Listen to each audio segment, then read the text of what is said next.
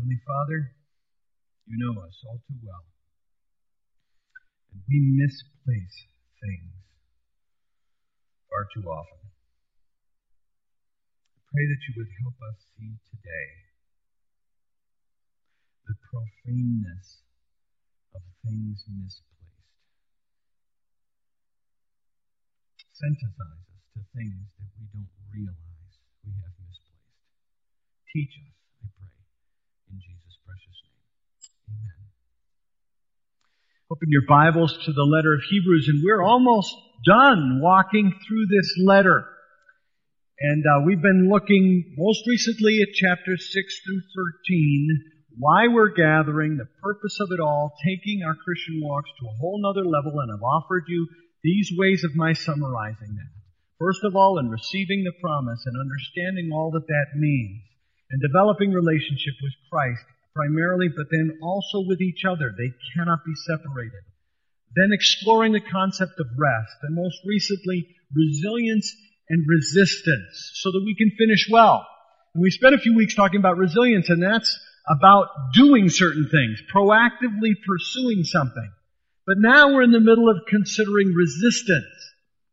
That is not doing certain things. Standing strong.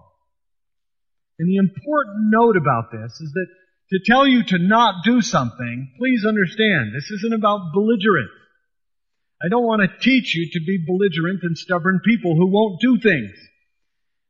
I'd like us to understand this is about avoidance of the pitfalls that are certain to be in our way. As we've been following the metaphor of the run or the race, like the author tells us here in chapter 12 of Hebrews, these are like the final words of a coach just before you run. Now you know what to do. Make sure you don't do these things. Avoid these pitfalls. And thus, the picture that I'm using on the PowerPoint of this runner who needs to be careful to avoid the pitfalls. Don't soften. Accept difficulty as discipline. Don't sell out.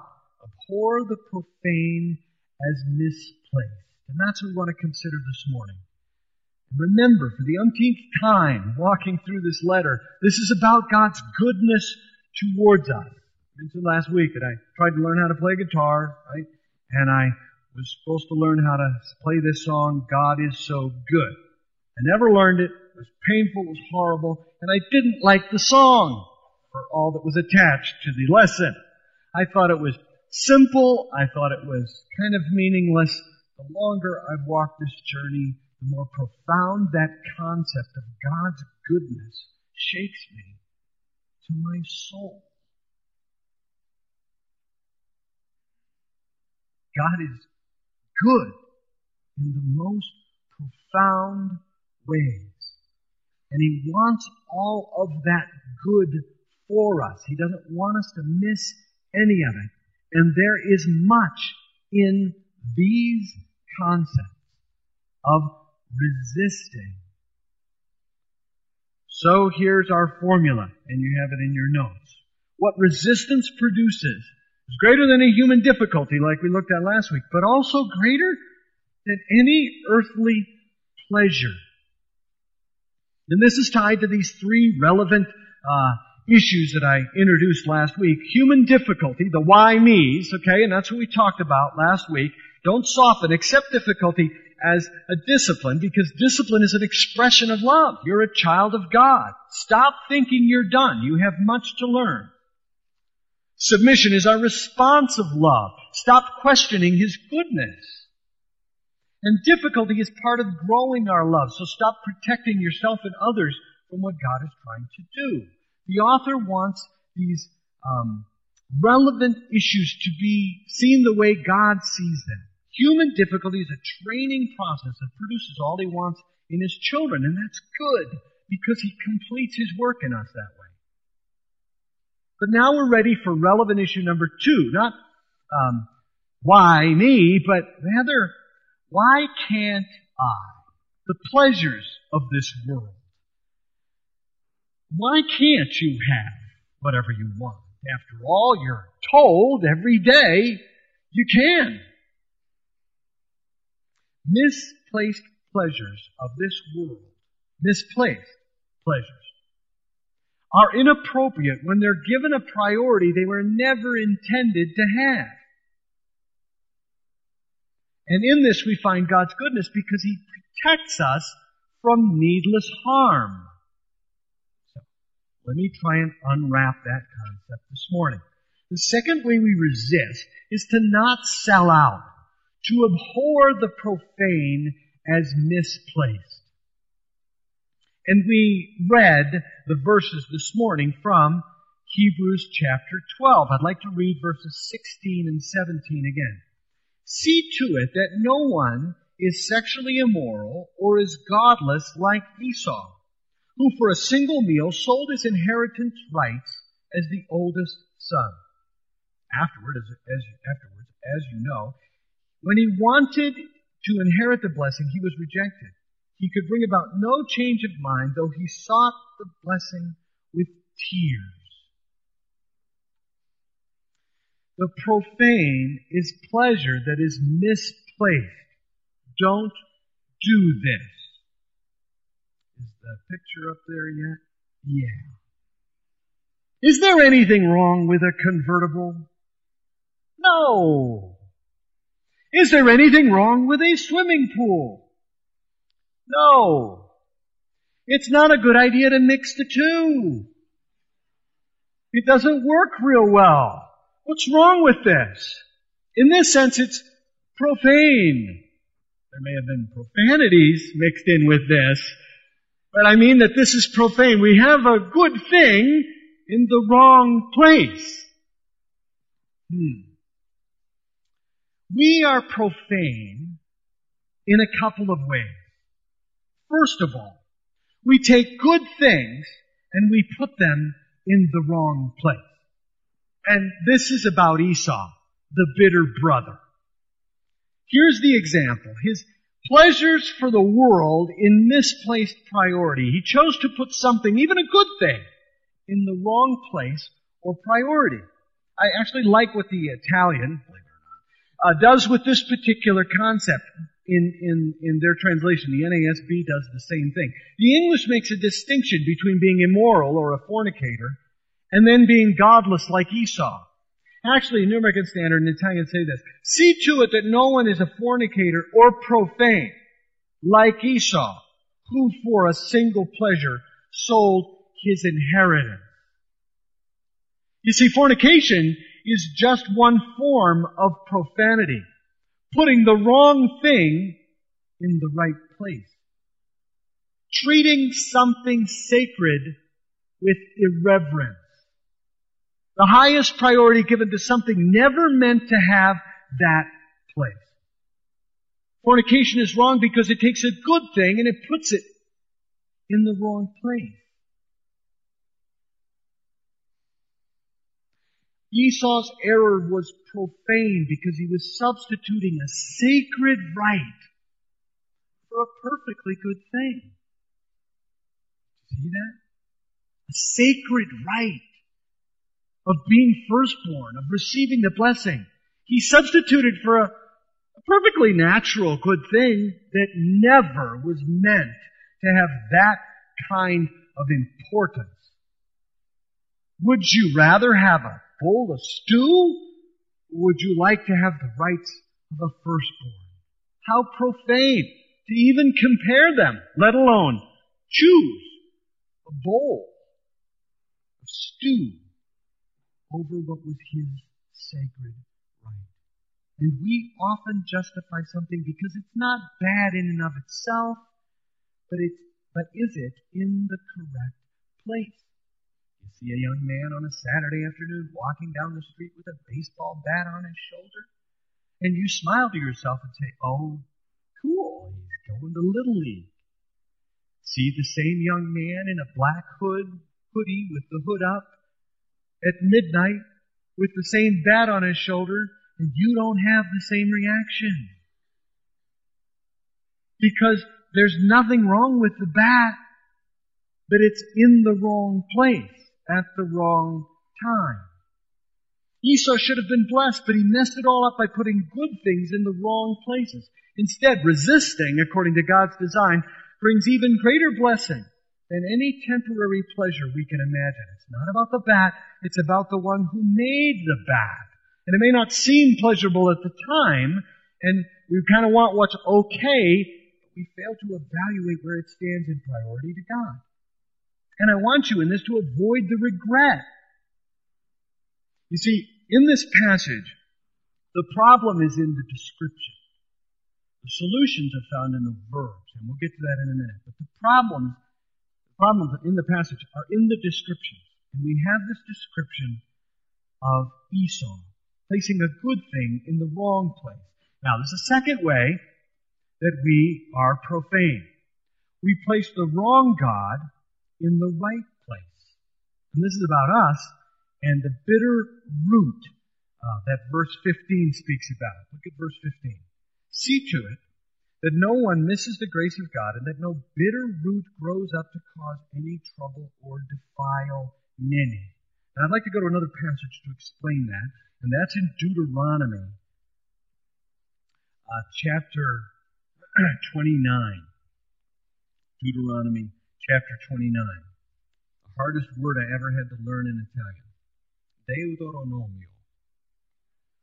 So I just keep practicing it because it took so long for me to say it correctly. And you should have seen me trying to preach when I couldn't say the passage.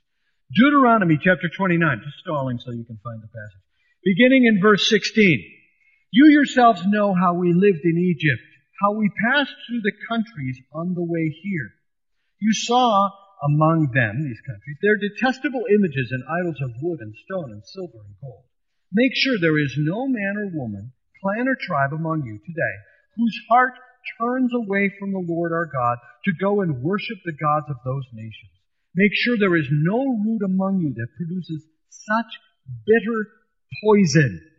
See the bitter root?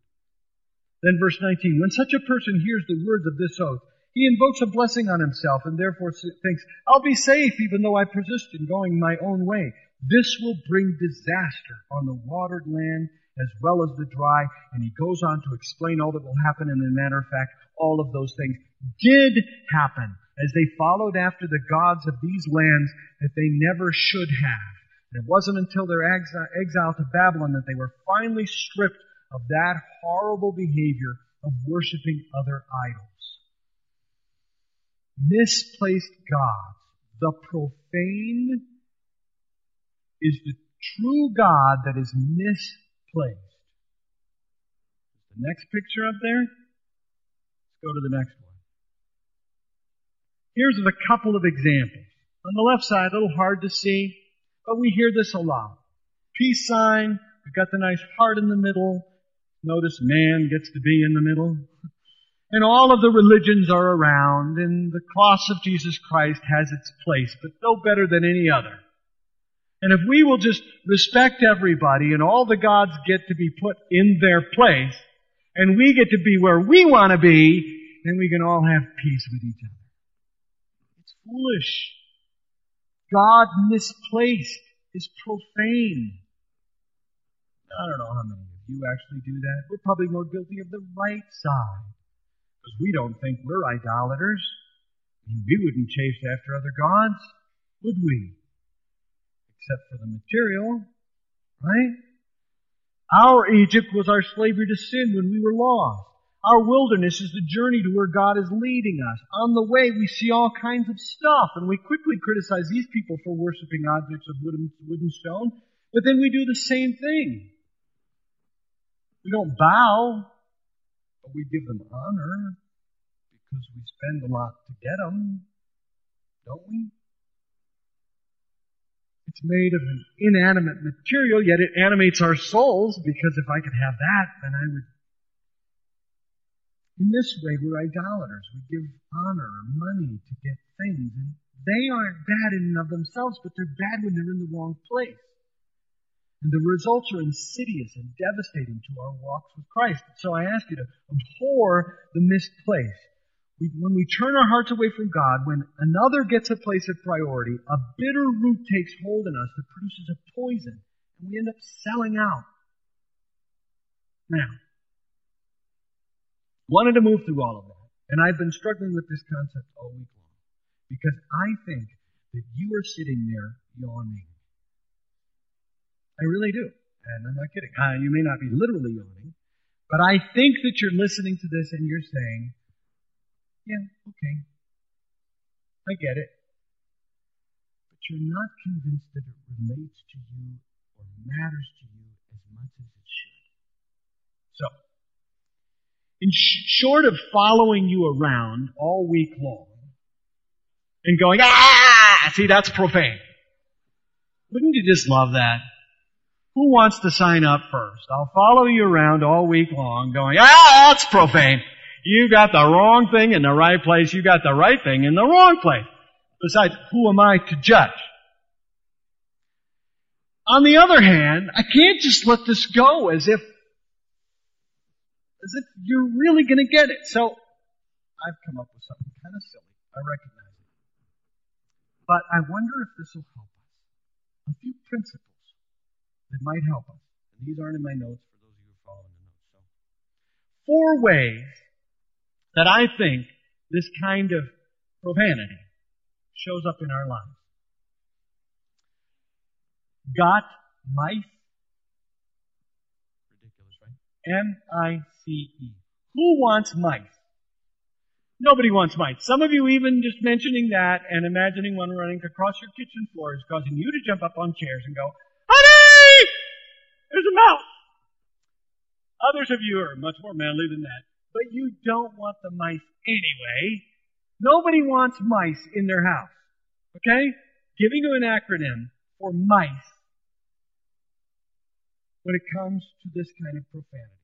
And they go from the most obvious to the most insidious. So here we go. First of all, you can be profane in the most obvious way. Materialism. M. Materialism. Just mentioned it. Right? Stuff, giving stuff too much importance. There's nothing wrong with the stuff in and of itself. The question is, what kind of value does it have? What importance does it have? How much honor do you give it? How much do you spend to get it? How responsible and a steward are you regarding what you have materially? You weigh that. You wrestle with that. It's an obvious application. It's just one, but it's one. That's an obvious one. We get profane when we take things and make them idols. Secondly, the eye. The obvious to the more insidious. The eye is ideology. How much do you care about politics compared to the gospel?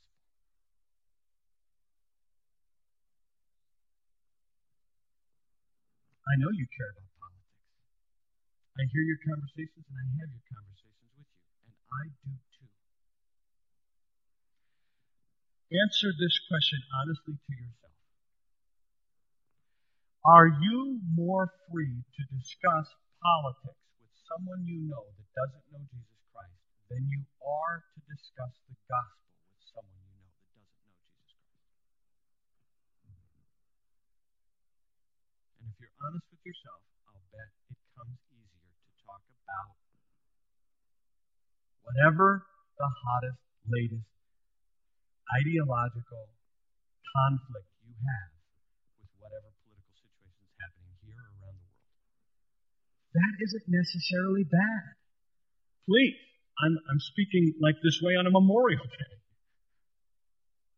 When we need to be grateful and recognize the free country that we live in, please, don't misunderstand it.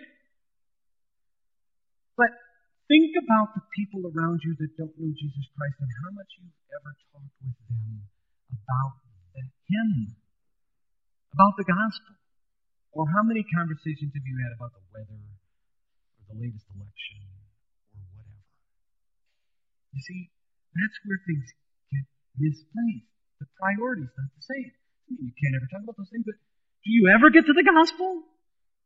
Do you ever have the chance that you get to open up and do you ever try and start a conversation? Ask the right questions? Materialism, ideology. Next one. Convictions. Convictions. you're going to hear this from me many times. Some of you perhaps have already heard it. It's rather simple. It's a way that I call how we think or how we should think. The most important things in life are the absolutes. They're the essentials. They're the Word of God. They're the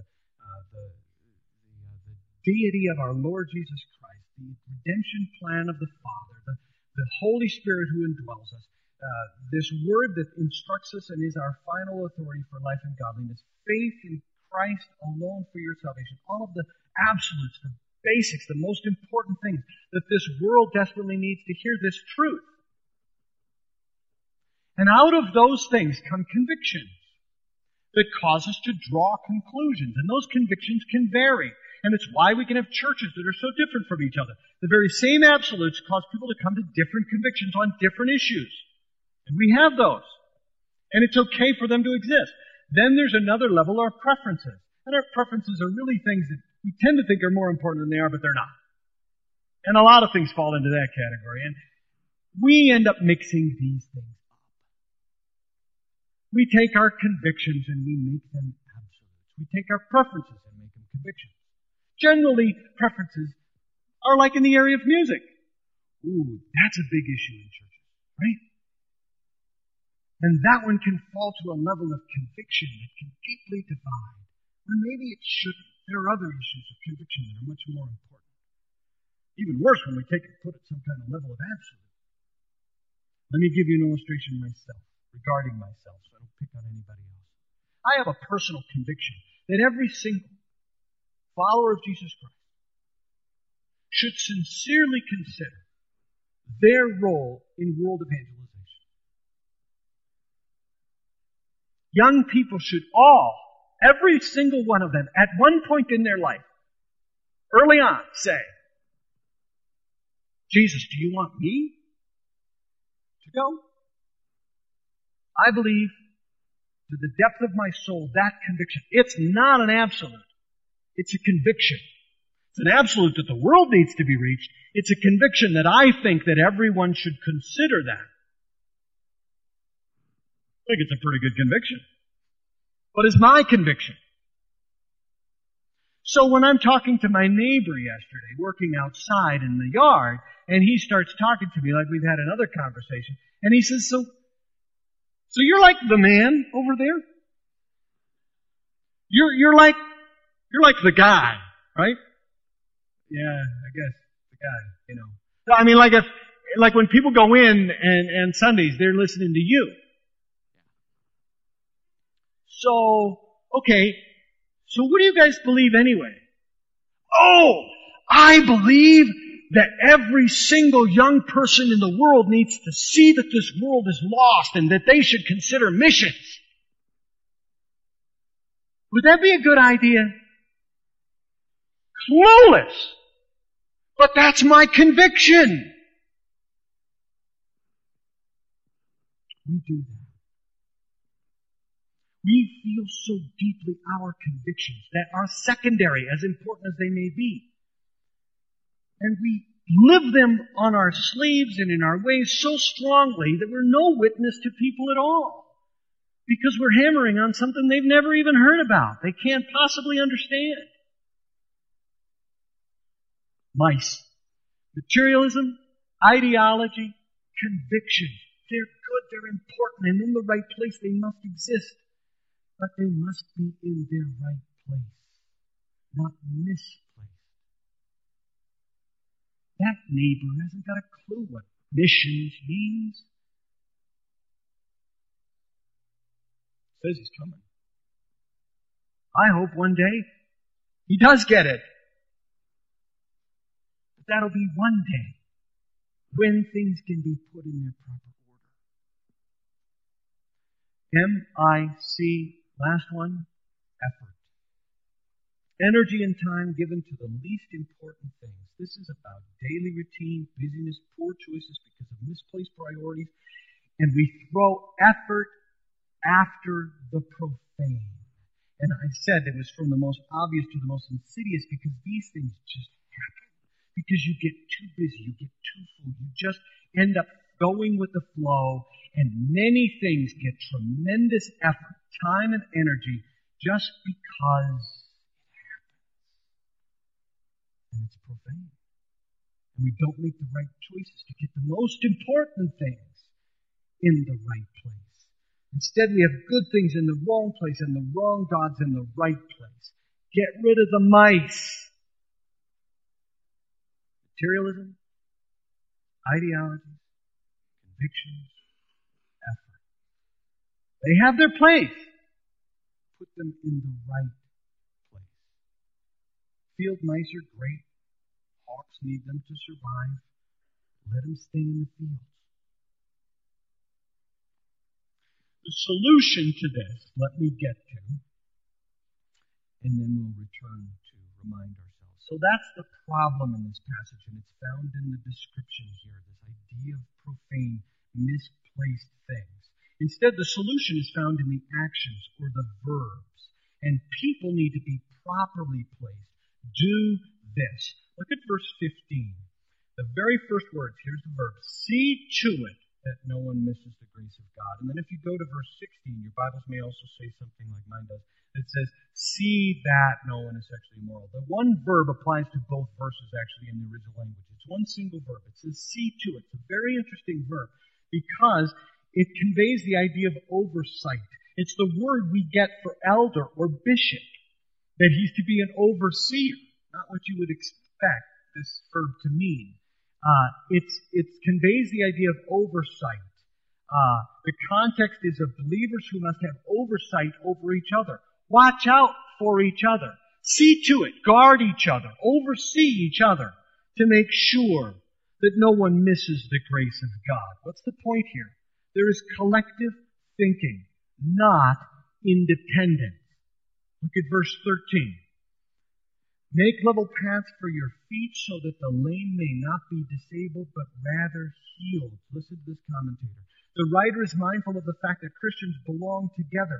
They must have consideration for the weak among their members, that is, the lame, by taking care of the defective members of the congregation. The stronger members can help them along. Where the Christian life is in any way out of joint, steps should be taken to revitalize it. We help people. But we don't like this in our fierce independence. That's the term that keeps coming to my mind as I bump up against it more and more. We have a fierce independence. Not just independence. We have a fierce independence. We want it our way. And the whole concept of a body of Christ, that it truly is better together, goes against our culture. But this is clearly collective. See to it that all of you don't miss a thing, so that the lame are not disabled. Those among you, you are responsible for all of you. You need to help each other. We do this together. We find this together. We shape and discover all that God wants us to be together. Here's the concept in the Old Testament of iron sharpening iron. I had a man last church I was in that was a kind of metallurgist, and he told me about this, which makes sense. Kind of never thought about it before, but if you take two pieces of iron and just go home, take two table knives today and just rub them together. Do they get any sharper? They don't. They get more dull. One of them has to be harder than the other. And when one is harder than the other, then the other one is sharpened. Well, okay, I'll be the hard one, and you'll be the soft one, and I'll fix you. Maturity doesn't work that way. None of you is mature, fully, completely.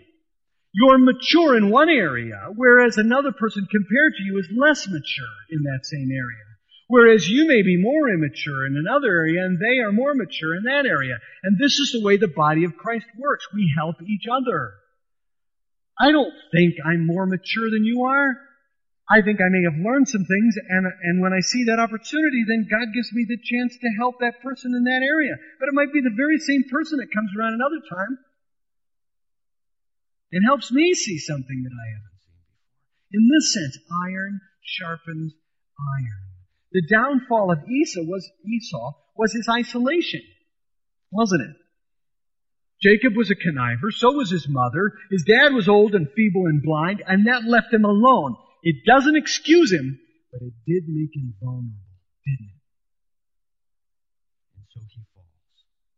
And you can see why it's better to gather isn't just some kind of cute phrase. It's an essential part of what it's all about. So put people first. And the next verb is going to tell us that we put things back.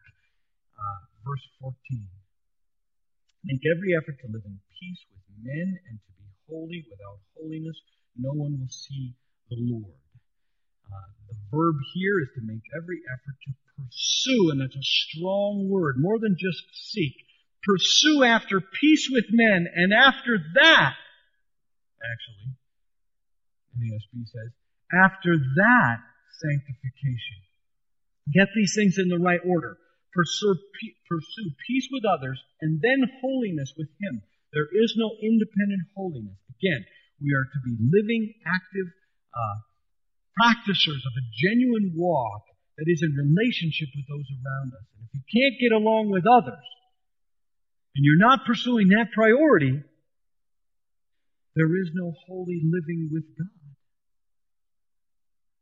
Frank Barton was reminding us of that in the first hour in the class we were in when he was walking through the Sermon on the Mount. And Jesus says, you've heard that you're not supposed to murder anybody. I tell you, if you call somebody a fool, you've already murdered them. You're guilty of judgment of hell. Well, wait a minute.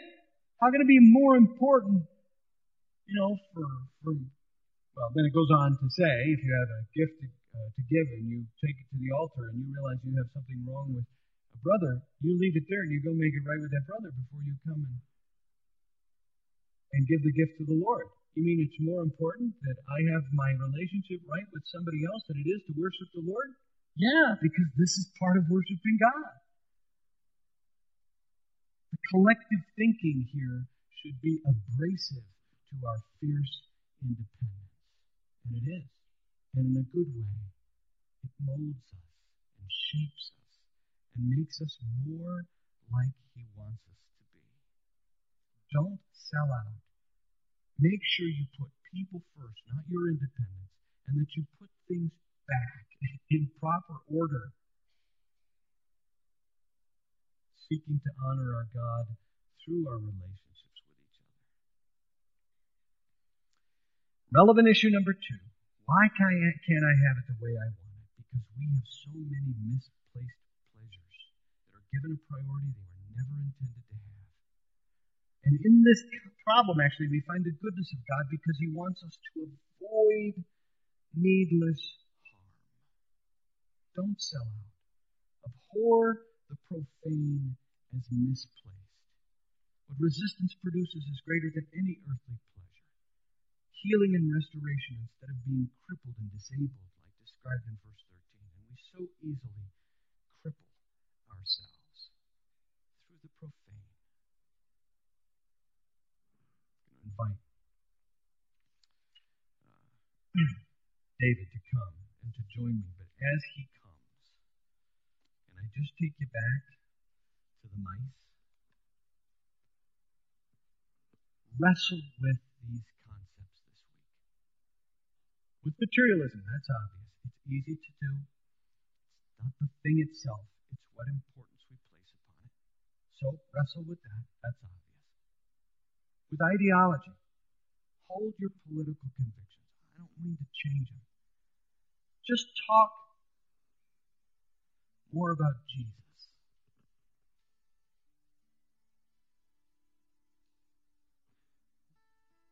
than politics. Develop your convictions. Deepen them. They're good. But there are people out there that haven't got a clue what that's all about. And they need to hear far beyond your convictions to the absolutes. Those will come. And then wrestle with your effort. Where does all your time and energy go? What things are you chasing after just because life gets that way? It's busy, it's full, it's overtaxed, and I just end up misplacing things, putting them in places they don't belong.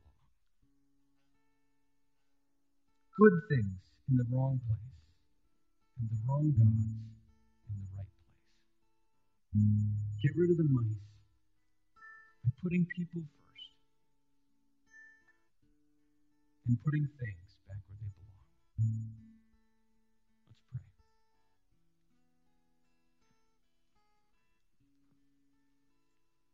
Teach us, Lord, for we are far too much like Esau than we want to admit. And we don't want to be that way, and you want to spare us from so much harm. Help us to make courageous choices, to put things in the right place, to give you the honor that you deserve, and to love each other and those around us with the life-changing news of Jesus Christ, in whose name we pray.